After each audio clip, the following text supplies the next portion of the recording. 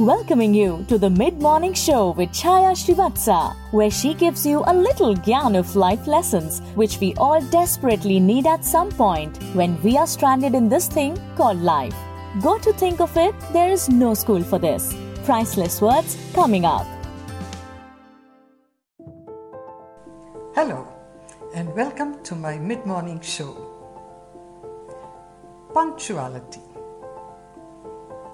It is a very crucial ingredient in etiquette. Yes, being time conscious. How many of us realize that? I'll be there in 2 seconds. No, you can't be anywhere in 2 seconds. Tell the real time.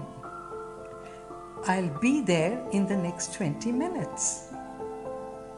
And if you cannot be there in the next 20 minutes, call up again and say, I'm sorry, I'm going to be delayed. Probably by another 20 minutes. Is that okay with you? Or do you have any other plans? See, respecting your time is as important as respecting another person's time. I find this a very not a good practice, business practice in companies which call you for an interview at 9 o'clock and take the interview at 11 o'clock. It doesn't mean that because you've come for a job, you have no other use for your time. You've got to respect the other person's time. That is the very foundation of etiquette. We always say IST, Indian stretchable time. We are known for that. So let's change that narrative. Let's keep time. Because when we follow a certain time, we can achieve much more. Our railways, our bus services, they don't follow it at all.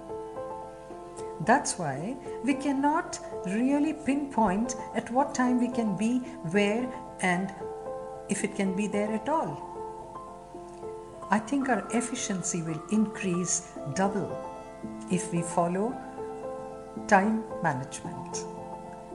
As I said, it's very essential. Etiquette is about punctuality. So that's why I'm going to stop it here because I'm very punctual. And till I meet you again at the same time, I'm going to say, Tagda raho. Be safe, be strong, be healthy, and be happy. Like this Sochcast? Tune in for more with the Sochcast app from the Google Play Store.